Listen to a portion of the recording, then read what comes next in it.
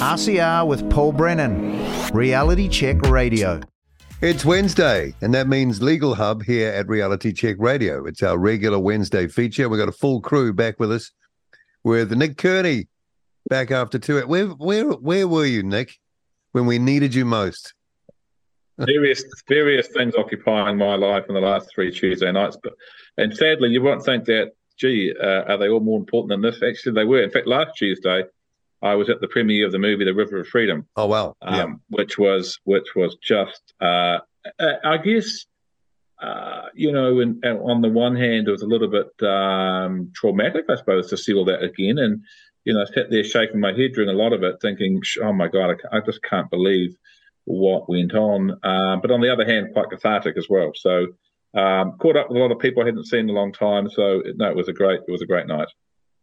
Yeah, I went and saw it in Wellington, and the thing that impressed me, full house, over 700 here in Welly. That's Well, the Civic in Auckland on the corner of Queen and Wellesley, there were huge crowds outside for half an hour before the doors even opened, and they were piling up the street. And some of them had drums and playing a bit of music. Was a great scene. But yes, again, the Civic.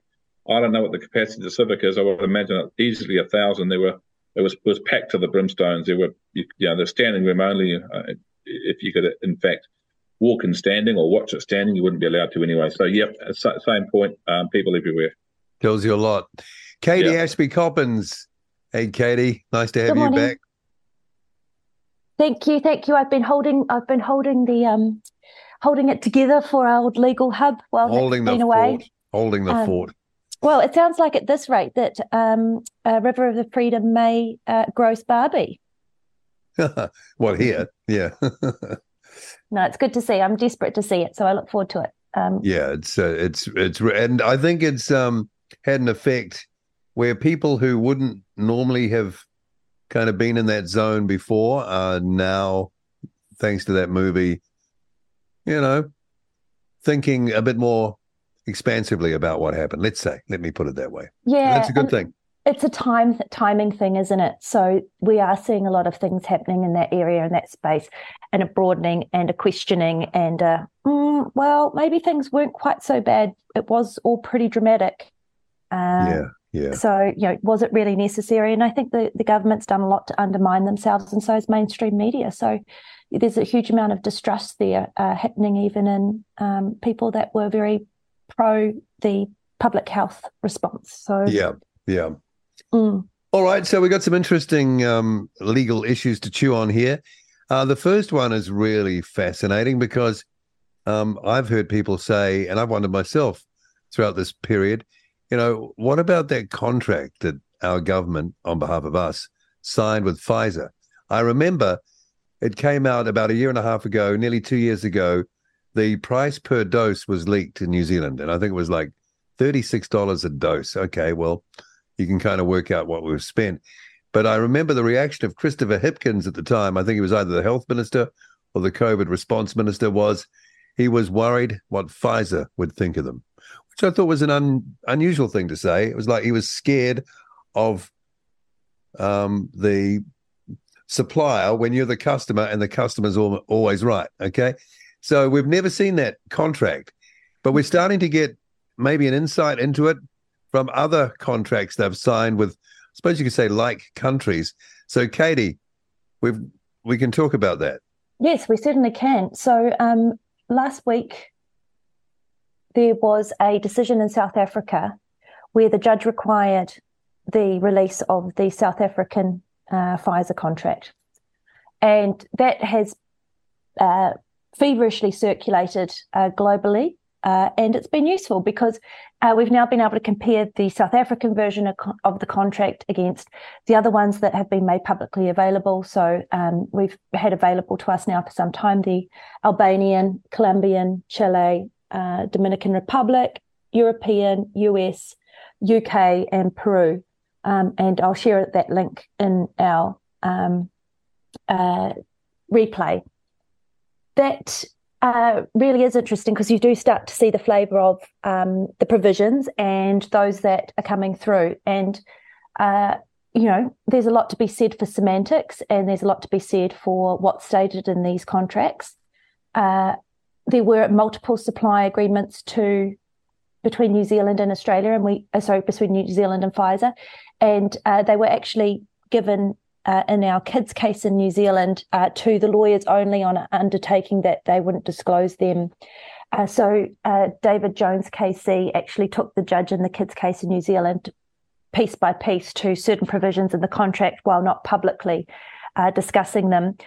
So the judge did get to see provisions, which, if you're seeing this continuity around the contract provisions, perhaps they are also provisions that were in the New Zealand case. I didn't get to see the contracts in the New Zealand case because I wasn't a lawyer I'm not a lawyer in New Zealand, but I was only helping in that case. So that stayed in amongst the legal team. But, we're seeing provisions in these contracts which are pretty damn telling. And one of the ones that I find particularly interesting, and it will feed into the clause that Nick will read out in a minute, is the purchaser, which is the New Zealand government on our behalf, or the South African government, because I'm talking about the South African contract, acknowledges and agrees that Pfizer's efforts to develop and manufacture the product, the COVID-19 jabs, are aspirational in nature and subject to significant risks and uncertainties. Aspirational. An incredible word. I think they chose it because they couldn't put experimental in there because that wouldn't have been ideal. But aspirational in nature. And the meaning of aspirational is having or characterized by aspirations to achieve something.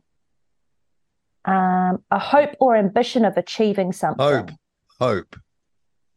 Now, I'm not sure what that hope and ambition was, whether it was to make an awful lot of money or to actually stop COVID. But, aspirational in nature is the word that I landed on. And you can see that in the other contracts, the Albanian, Peru and the like. So definitely all of the governments that signed their people up to these products were told that in the contracts we've seen, these products were aspirational. So that is a replacement word for experimental, is really what we could say, a substitute word. I am not. I'm not. I don't write dictionaries or the synonym dictionary. But why would you? Why would you use that word? It sounds like it's a loose word. Yeah. Look, it's. Yeah. Someone had fun in the contractual department writing those provisions up. Well, I know when they're testing airplanes, they've got to write experimental on the door. It's part of the legal stuff. They don't write aspirational. Hopefully it's going to stay in the air.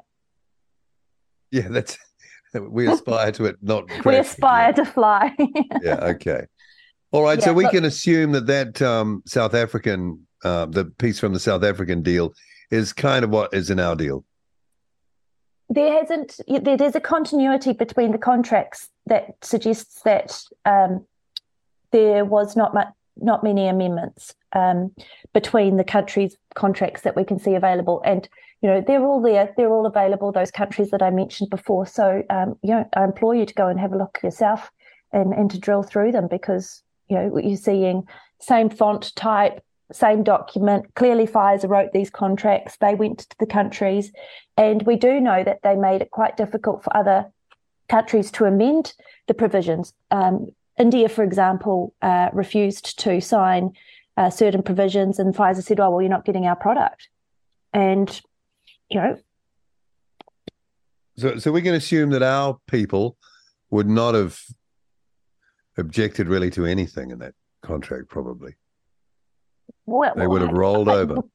We can't tell. The contracts were drafted behind doors. But if you've got Christopher Hipkins suggesting that Pfizer might be upset with us because someone released the price per dose, these products were signed up to on our behalf by the government. The fact that these contracts are still not being made publicly available is atrocious. There is absolutely no reason for them to be. It sets up commercial arrangements if Pfizer is particularly worried about the ingredients, which it still hasn't told everybody what's in these things, then our country is doing a disservice to its people. It's dancing to the wrong master. Nick, what do you think about this? Well, the word aspirational is interesting because, as you say, Paul, it sort of suggests that we hope that this product does something. And I remember in one of the Senate inquiries in America, there was a doctor from the CDC, a female doctor, and I forget her name. Katie may recommend Rochelle Walensky. Rochelle Walensky, there we go. And she was grilled by a Republican senator about the transmissibility of COVID after people had taken the vaccine and after millions of doses had been handed out. And in Senate testimony, she said, and this is a long time since I've viewed the footage, but something along the lines of, we just hoped that it would halt or prevent or limit transmission. We just hoped that what would happen, but clearly it didn't happen. So the hope that not only was set out in the documents in the contract that Pfizer put forward that governments had to sign, but clearly the scientists as well who were administering or looking after the administration of this product to the people of the countries also had the same inverted commas hope that it would do a job. So it carries on, and I don't know, Katie mentioned the other words, but it says that the clause in the contract says aspirational in nature and subject to significant risks and uncertainties. But of course, interestingly, we were all told, as you know, Paul, that it was safe and effective. That couldn't be. That is the complete opposite of safe and effective. You couldn't get more opposite than that. Well, as a commercial lawyer, I'm thinking, can these people be sued under the Fair Trading Act for misleading and deceptive conduct? Because that statement, safe and effective, was parroted by everybody, from politicians, Prime Minister, Minister of Health, Ashley Bloomfield, etc., all the way through, and then repeated by media, talkback hosts, and the like, and programmed into a lot of people in the country. It's safe and effective, and we were, ushered off to rooms to be given this jab on the basis that we should believe these people when they say it's safe and effective. When they signed a contract that says it's subject to significant risk and uncertainties. Not only that, there's another clause in the contract that says the purchaser, which is the government, acknowledges the long-term effects and efficacy of the vaccine are not currently known. And this is when South Africa signed this contract, the signatures went on it, that clause said at the moment you are signing it, the long-term effects and efficacy of the vaccine are not currently known. We don't know. And that there may be adverse effects of the vaccine that are not currently known. No wonder they didn't want anyone to see the contract. Now this isn't a letter of intent or a precursor heads of agreement or something that people might want to read before they enter into the meaty part of the contract. This is actually in the contract that was signed by the Ministry of Health or whatever they call it in South Africa. At the time they signed it, the words were, the efficacy and effects of the vaccine are not currently known, and there may be adverse effects of the vaccine that are not currently known. Further, the vaccine is not serialized, and that probably not as, that's probably, I'd say not as, I think that's equally as significant. It means, in my research and understanding of serialized, means that there were no serial numbers applied to individual batches and vials. So therefore, each individual, you couldn't tell, which one Paul was put into Paul's arm or Katie's arm or John's arm. You can't trace it, so you don't know. That's incredible. That really is chillingly incredible. Yeah, it absolutely is. And as Katie said, I think we can assume that the New Zealand contract was relatively similar. I've dealt with big organisations in commercial contract negotiations and the like, and you get very little change out of these contracts. They almost have a take it or leave it scenario. You might be able to argue around the margins on a couple of small things, but really the power of a company like Pfizer in a situation that, there was a, inverted commas, pandemic, literally it would be, we can save you, sign here. And, we'd like to change it. No, there'll be no changes, thank you very much. And not only did it have those clauses, there were also wide-ranging indemnities, very wide-ranging, and there was a document I saw, which I think it was the veracity of which I don't think can be questioned, but there was a separate indemnity document signed by the Minister of Finance, I think, in favour of Pfizer, indemnifying Pfizer against any actions that the people of New Zealand might take against Pfizer in regard to the vaccine. So Pfizer has, if you use the term laughing all the way to the bank, because they literally were laughing all the way to the bank, because I've got something I'm reading here from just January this year, that they sold last year in 2022 $38 billion worth of its COVID vaccine, an increase of 3% on the year before. Gosh. So you imagine if it was sold to New Zealand, let's say that there's some crossover in our deal with the South African wording there. So if you came out and said, we want you to take it, we hope it works. It's aspirational. We hope it works. By the way, there may be adverse effects because there's not really any safety data, and none of the batches are serialized. So if something happens, we can't go back to the source. But apart from that, and if something does go wrong and people start dying, there are indemnities, New Zealand government, that if people start to sue Pfizer from New Zealand, you, the taxpayer, will pay our losses if we have any. But apart from that, safe and effective. Safe and effective. Incredible.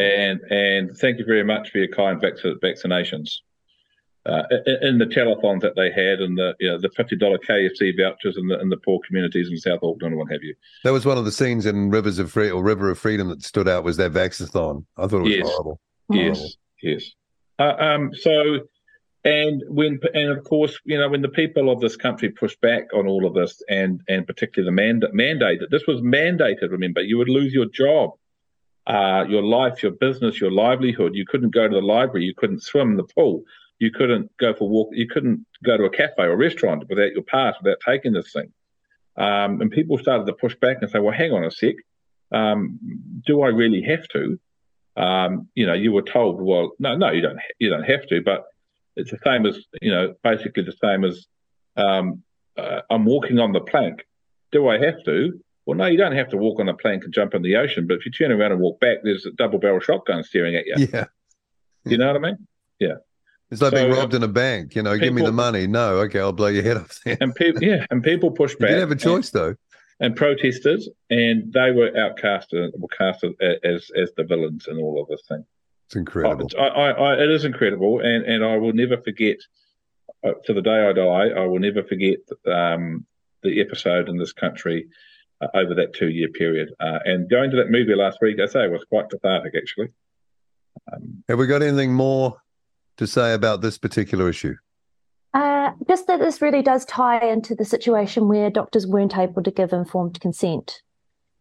Doctors weren't given the opportunity to tell people this information. Instead, we had the podium of truth spouting out their daily messaging, and safe and effective. You have to get this done. People were forced to get it done. They weren't coerced; they were actually forced to get it done.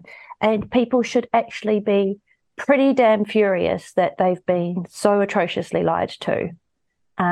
Of course, if those provisions exist in New Zealand's contracts, and we won't know until the Ombudsman actually makes a decent ruling in that regard. Well, you'd have to do it now, though, wouldn't he? You'd have to do it now. Well, they'd have to do it now. With this out and about, we need to know. For people's own health safety. Look, we might be able to see it with if a new court case is lodged, but, documents discovered in a court case can only be used in that court case. It was interesting that in South Africa it got released. in the way that it did. So I'm still waiting for a copy of the decision, and we'll make comment on that when I can. Okay. Wow. Boy, okay. All right, next issue. Court bars Biden administration, CDC and FBI from pressuring online platforms to censor.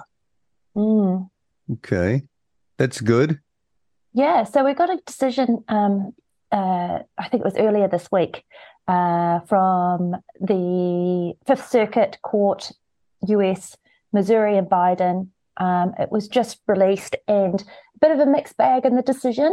It's 74 pages, but one of the best things to have come from it was that the judge found that the White House, acting in concert with the Surgeon General,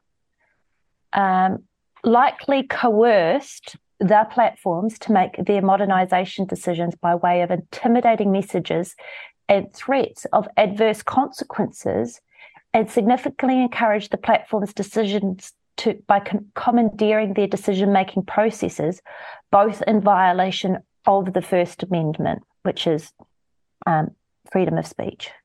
So, commandeering, how do you do that? Well, they obviously got their talons into the systems operators and ensured that the messaging was the messaging that they so wished. Or so it took over the moderation, basically. It looks like it. Commandeering requires, it alludes to a physical act of being involved. There was, and I'm sure that we're only seeing a portion of what was actually going on. Yeah, which they're prepared to let us see. Would there be cooperation with, from the platforms, though? Because you'd think if you owned a platform like that, you'd say, rack off, get out, But their funding, I imagine that whoever is their shareholders, whoever has a say in those in those platforms, they would be putting significant pressure on. BlackRock, Vanguard. I couldn't speculate. I don't know who's. Well, they own everything, don't they? Yeah. Look, and shareholding. It's exactly like what we're seeing in the WHO. Yeah, a private public funder puts some money in, and of course they want you to dance to their tune. That's the money comes with ties. It's not given voluntarily. So we could be seeing that too. That there is pressure not just from the government, but also internally from within the funders. This confirms then that was actually going on. Yes, that sort of proves that was happening.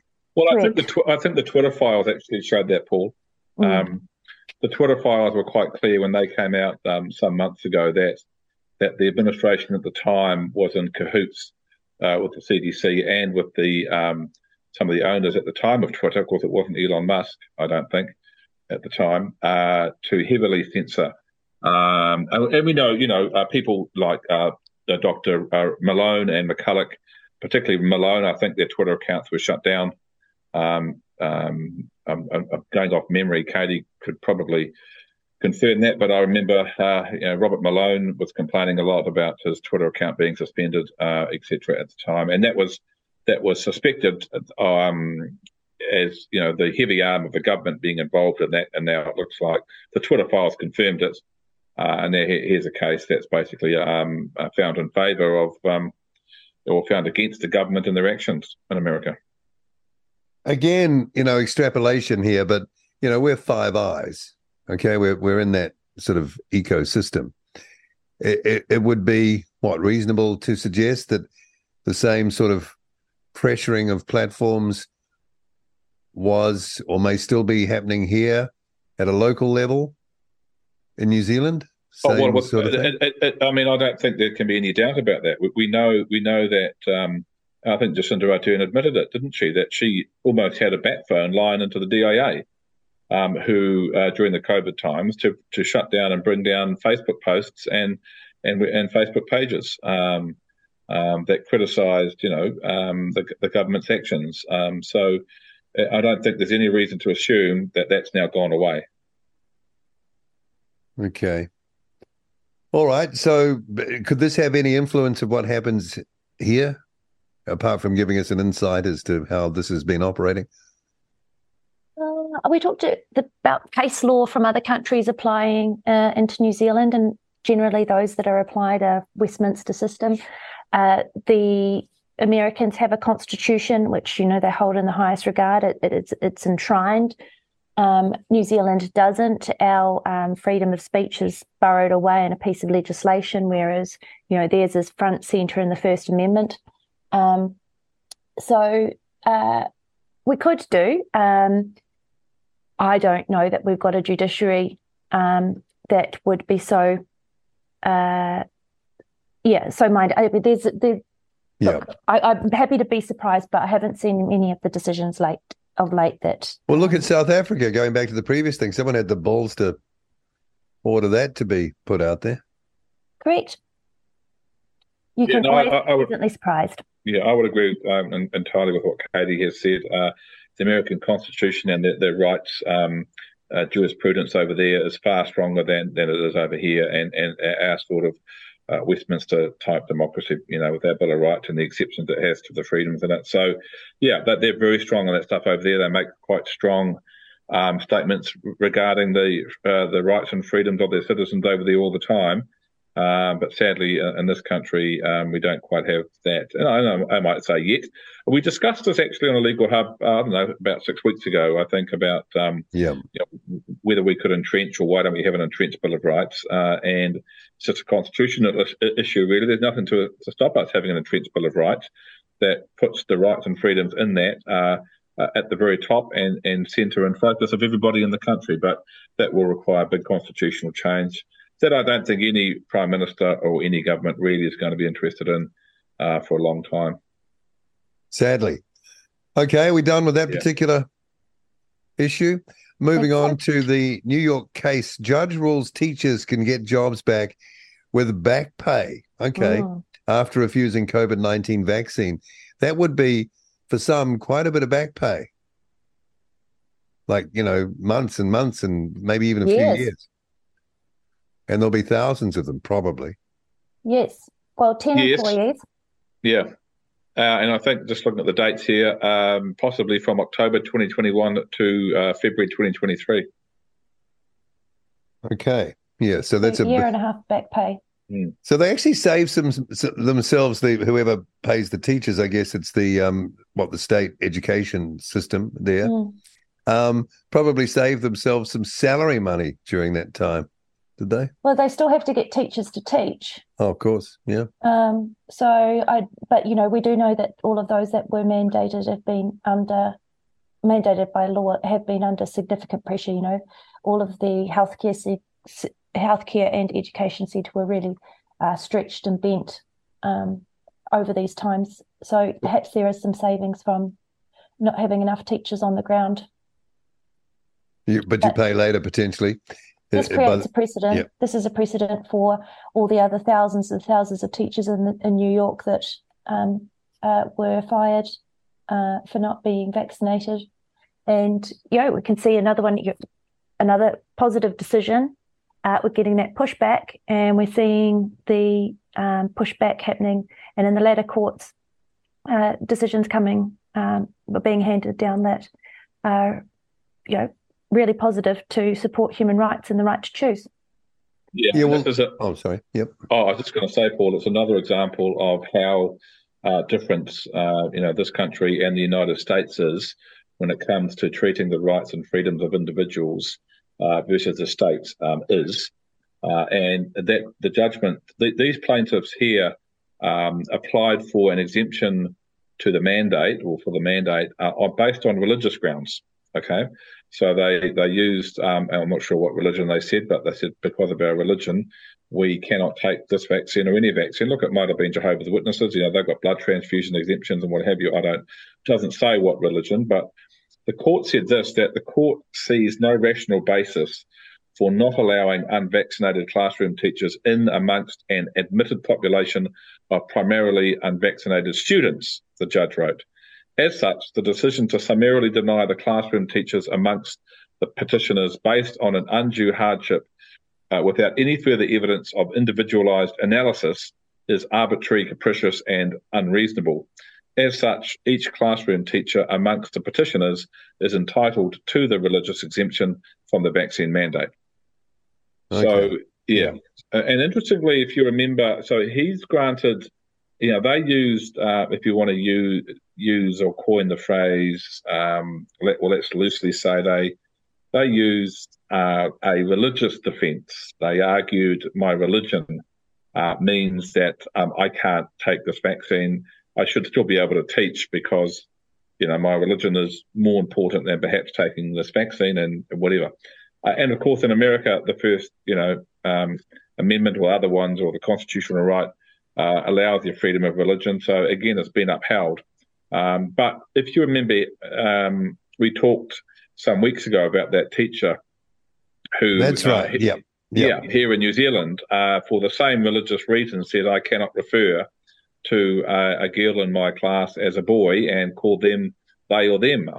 Sorry, he or she is a she or a he, and the teacher was quite strong on the religious grounds. There was no controversy that, in fact, the teacher was strongly, Christian conservative, and he argued as we discussed the case here on the show that his religion vehemently, strongly meant he could not behave in that manner. And yet in New Zealand, he was dismissed, you see, and this is, so it just shows the stark difference between the way America treats these rights and freedoms than New Zealand does, and other countries perhaps. I was just thinking before, Winston Peters has come out and he's talked about, some sort of wider-ranging inquiry should he be anywhere near levers of power.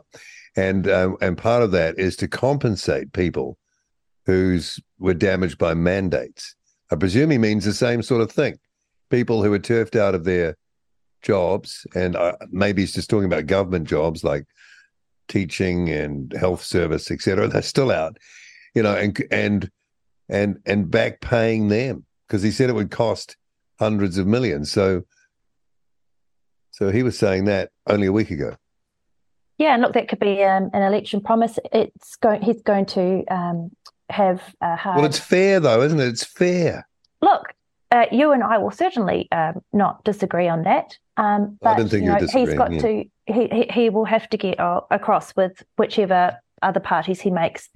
He makes a coalition with, and my view is that's going to be a hard thing to get across the line with any of the current major parties that he may form a coalition with. But my thoughts are absolutely because they're in denial still. They're in some sort of denial. I don't even think it's denial based on the national policy that I've just seen about vaccines in all age groups and for all types. We're going to have GPs encouraged by financial benefits to vaccinate huge populations of their patients in their clinic. Great. They really can't read the room, can they, these people? No, absolutely not. But we have got the Court of Appeal NZ teachers case that's still outstanding. So and they've been sitting on that decision for quite some time now. So we are much closer to seeing the outcome of a higher court in the Court of Appeal in New Zealand than what we have been before. So, let's hope this decision comes out sooner rather than later. But we do know it's going to be... Well, why sitting on it for a long time? Just can you just explain why that would be? Invariably, decisions do take some time. There was I think it was a three-judge bench of the Court of Appeal. So they'll no doubt be teasing every decision and things like that. I imagine that there's probably some political pressure. But, it's not unusual for a case to take quite some time. I think, the longest case I've had outstanding for a judgment was 14 months. Wow, okay. But, the wheels of justice do move slowly. I think we could just hope that decision will be out sooner rather than later and we'll be guided by it. But again, it's a year of an election. I'm sure there's lots of considerations that are being made as to timing of these very political decisions, because that's what they are. In the end, I think you're right. Okay, let's look at our last issue, and this is something that we've been talking about recently here at RCR. This whole concept of managed retreat gives me the willies every time I hear that combination of words now. It's all about climate adaptation, as if it was something natural. Mm-hmm. So how do we want to start talking about this on our Legal Hub? Oh, I'm happy to lead off. So the managed retreat is a concept that has been considered and bandied about and apparently deserves a 292-page report alongside our long-term strategy to adapt to climate change. So we've got some... by growing an extra leg or something? Is that what we're talking about, the adaptation? Well, on all accounts, it seems that we should probably grow some gills. Because it seems to be in response to rising sea levels. Okay, it's lapping at my door right now. I can see that. Yeah. So, look, it is interesting. It is, I guess, the new concept that we can anticipate. At this point in time, there is much discussion around the fact that the legislation currently in place is not suitable to achieve these desired results, to allow decisions to be made about areas that are subject to impacts by the climate, such that people should be moved on. And you don't have to be worried for long, or the words don't need to give you too much cause for concern for long, because they've also suggested that there's some alternative words that they will give to the words managed retreat, because they clearly, it is actually probably going to be swear words before long, as it starts to directly impact people. And we can see how many years on from Christchurch now, 10 years, and there's still fluffing about, with getting Christchurch back and properly, running as a city, still after 10 years. So goodness gracious, what, power they'll have in these new proposals that they're proposing, and what we're going to start seeing in the new resource management legislation, which is currently being crafted. But doesn't it have to be based on something? Okay, sea level rise around the coast. I'm not seeing it. I don't see any rise. Nick, I don't know if you've seen the sea level rise. The weather, it seems to me, and this, I know it's anecdotal, has been pretty well the same as it's always been. I haven't noticed any unusual patterns or anything. So if you're going to go to these dramatic, adaptation and managed retreat, it's got to be based on something. It is. It's based on a climate emergency, Paul. Haven't you heard of it? Well, I've heard of it, but I just don't see it. Well, again, you conflated the word weather with climate earlier too. You've got to get your language right, Paul. The weather and the climate are different things. It's a climate emergency. It's not a weather emergency. I mean, okay. Look, I'm being facetious, but no. Look, I mean, you just can't invent something and then have a whole lot of things happen. It's sort of like pulling a rabbit out of the hat. It seems to be quite kind of like that.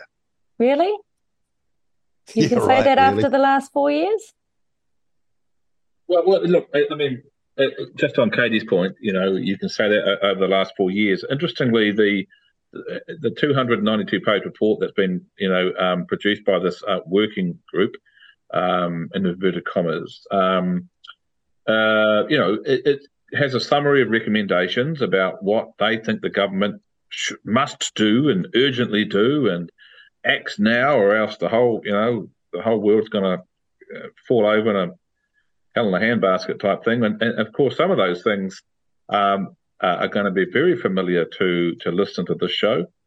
There will be an emergency power to acquire land by the government, emergency powers to retire land from use by cancellation of that person's title to the land. Okay? Powers to red sticker land, powers to cancel and nullify any resource consent granted in respect of that land. Ministerial powers where people refuse to move on from the land that they are on. So they'll come along and they'll say, look, this could be underwater in 150 years because the ocean over there is flooding across the street. You have to move on. No, I'm not. Ministerial powers where people refuse to move.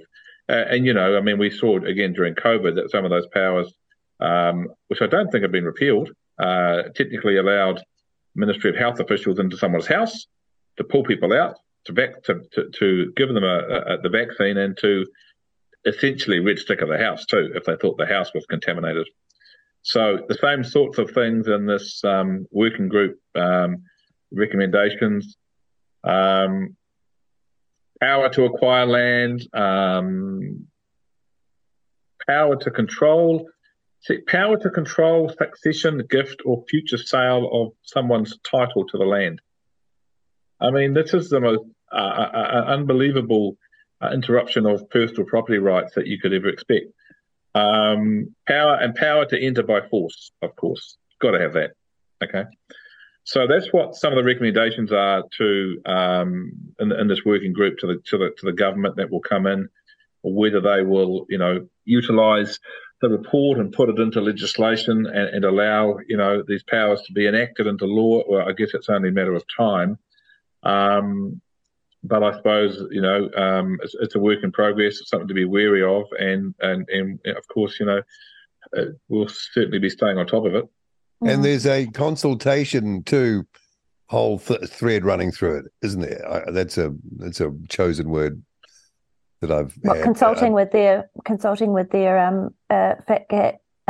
contractors that are getting the chance to draft these things. Well, there's that. I mean, how much work is in a 290-page report? There's a lot of work. There's a lot of writing. A lot of work. No, but I mean, the consultation, the treaty, where the treaty comes in, the say that Maori have, iwi, coastal land is popular land. It's worth a lot of money, and you don't need to be living on it to own it.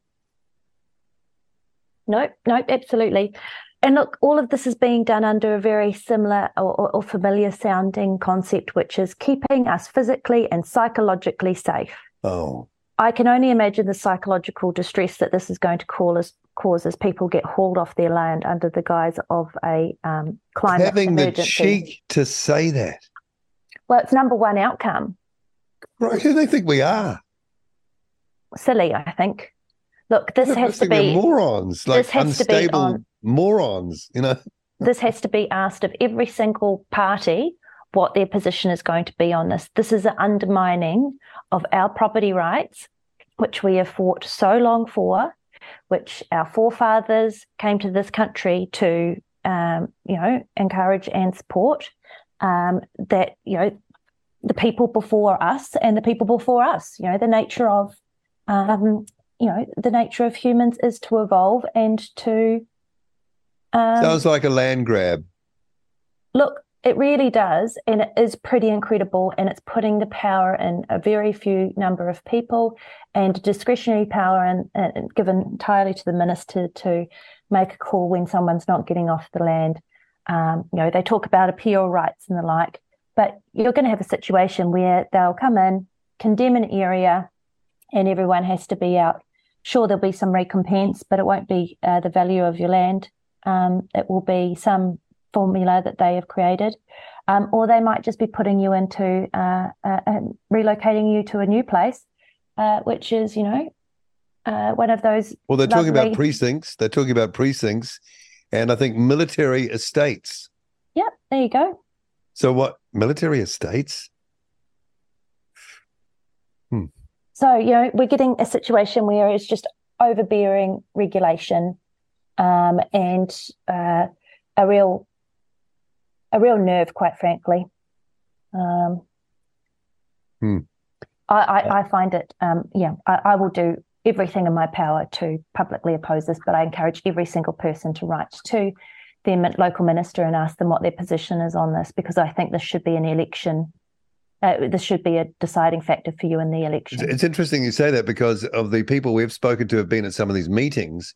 What has kind of come out, is my impression anyway, is that many of the officials, the local officials, didn't kind of know what was going on here. They were just sort of like showing up. And it was in the hands of sort of like a team that had parachuted in to do the sell, Yeah, look, I don't know about that, sorry, but it wouldn't be surprising. I wouldn't be surprised if this isn't trickled down to local council levels, although, local councils are certainly named in here, and it talks about them also being responsible for covering off the cost of any... Well, at the Raumati meeting in Kapiti, Jim Bolger, who led the meeting, basically said anyone who had a problem with this was a conspiracy theorist. I've seen him on the video saying that. Wow. All right, Jim. Well, let's have a look at all your properties that you're about to lose, because I'm sure they're in a very Well, nice he's in location. Waikanae, so he's okay. See, he's not on the coast strictly. Well, he could be near a river or underneath a mountain. It's not just the coast. Mountain of something. Yes. So just on Katie's point before about opposing it, there's a link here that says that the inquiry is open for submissions now until the new Parliament convenes. Make a submission, and I've just clicked on the link that's provided, but nothing pops up. So perhaps what we'll do to our dear listeners is to find the URL that or the website you can go to just to make a submission against this, and encourage listeners to go and submit against it. Maybe we could do something like we did with the the disinformation stuff. We can get a form and I'm not committing anyone to anything, but that's maybe something we can think about. No, and look, in the meantime, you can still go to that online censorship page because we've got an email. We've got a list there of all of the members of Parliament's email addresses. Oh, cool! Yep. And you can just utilise that. It's in a Word downloadable document. I'll probably share the link under the I will share the link under the replay so it gives people access. So don't wait for us. Get out there and do this for yourself. But I think that this should certainly be something that you would make as a consideration when you're choosing who to vote for this year. This is incredible. This will change the face of what you always thought was your right. Any last words? Well, it's just an extension of what's been going on over the last year or five, I suppose. And there's some people been quite prominent arguing against it, and Julian Batchelor's one of them. Saying that, hang on a sec, councils have actually changed their district plans as well, particularly up north and down the west coast, to say that in fact, they've changed the zoning of some land to make it culturally significant and historic, which has completely and utterly stuffed a landowner's rights to do anything they want on that land, decreased the value of it. Surely with the intent that the people will just move off it, sell it, and give it back to, or make sure iwi take it back over again. So it's an extension of that, and if we're not very careful, we're going to end up like Zimbabwe. But are you saying it's co-governance, basically the march of co-governance? Well, I don't know if it's a march of co-governance, but you give politicians an inch and they'll take a yard on this sort of stuff. So we just have to be really careful where we go with, the power to acquire land, the power to make people move on, the power to cancel the title to your land, the power to cancel a resource consent which you paid lots of money to get, and etc. The power to, cancel any succession and title on that land that you have to your family members if you pass away. This is unbelievable stuff, really unbelievable stuff. All for the supposed claim to try and help this climate emergency, which many people would argue is a fantasy. It doesn't exist. Well, not only, but look, whatever happened to me saying, you know what, the ocean over there is going to rise a metre or three and come across and flood my land? I'll take the hit. Up to you, right? I'll take the hit. No one's going to insure my property? Oh, that's my problem, isn't it? You won't be safe, though, Nick. Isn't that my problem? You won't be safe. What if I put my home on stilts, on massive stilts, and it's 25 metres off the ground? Will that be okay? No, but you're not allowed to do it. You're not allowed to make decisions for yourself, knowing your personal circumstances, to live your own life. The government, as you say, Paul, the government's trying to keep you safe. Can't have your mental health being affected, Nick, on stilts. Yeah, on stilts, yeah. Anything more to say about any of the issues before we wrap our legal hub for this Wednesday this week? Nope. Have a lovely week, everybody. Only one more thing. I got an email from DIA during the week that said that all the submissions now on the proposals for safer online services and media platforms are now being collated. They'll be summarised, and we'll get, they'll be produced on a website shortly, and etc. But they've said here the summary and analysis of submissions won't be finished until late this year. The submission summary report is going to be made available at this website. They give me a link, but not until much later this year. More policy development needs to be done before decisions can be made about changes to any legislation. The timing of the next steps are going to depend on government priorities following the election. So that's right. That's that explains where they're at with that. Okay, Thanks for that. Cool. All right, Nick Kearney and Katie Ashby-Coppins, great to have you back, and let's do it all again in a week's time, shall we? Good morning, everyone. Thank you. Have a great day. See you. RCR with Paul Brennan, Reality Check Radio.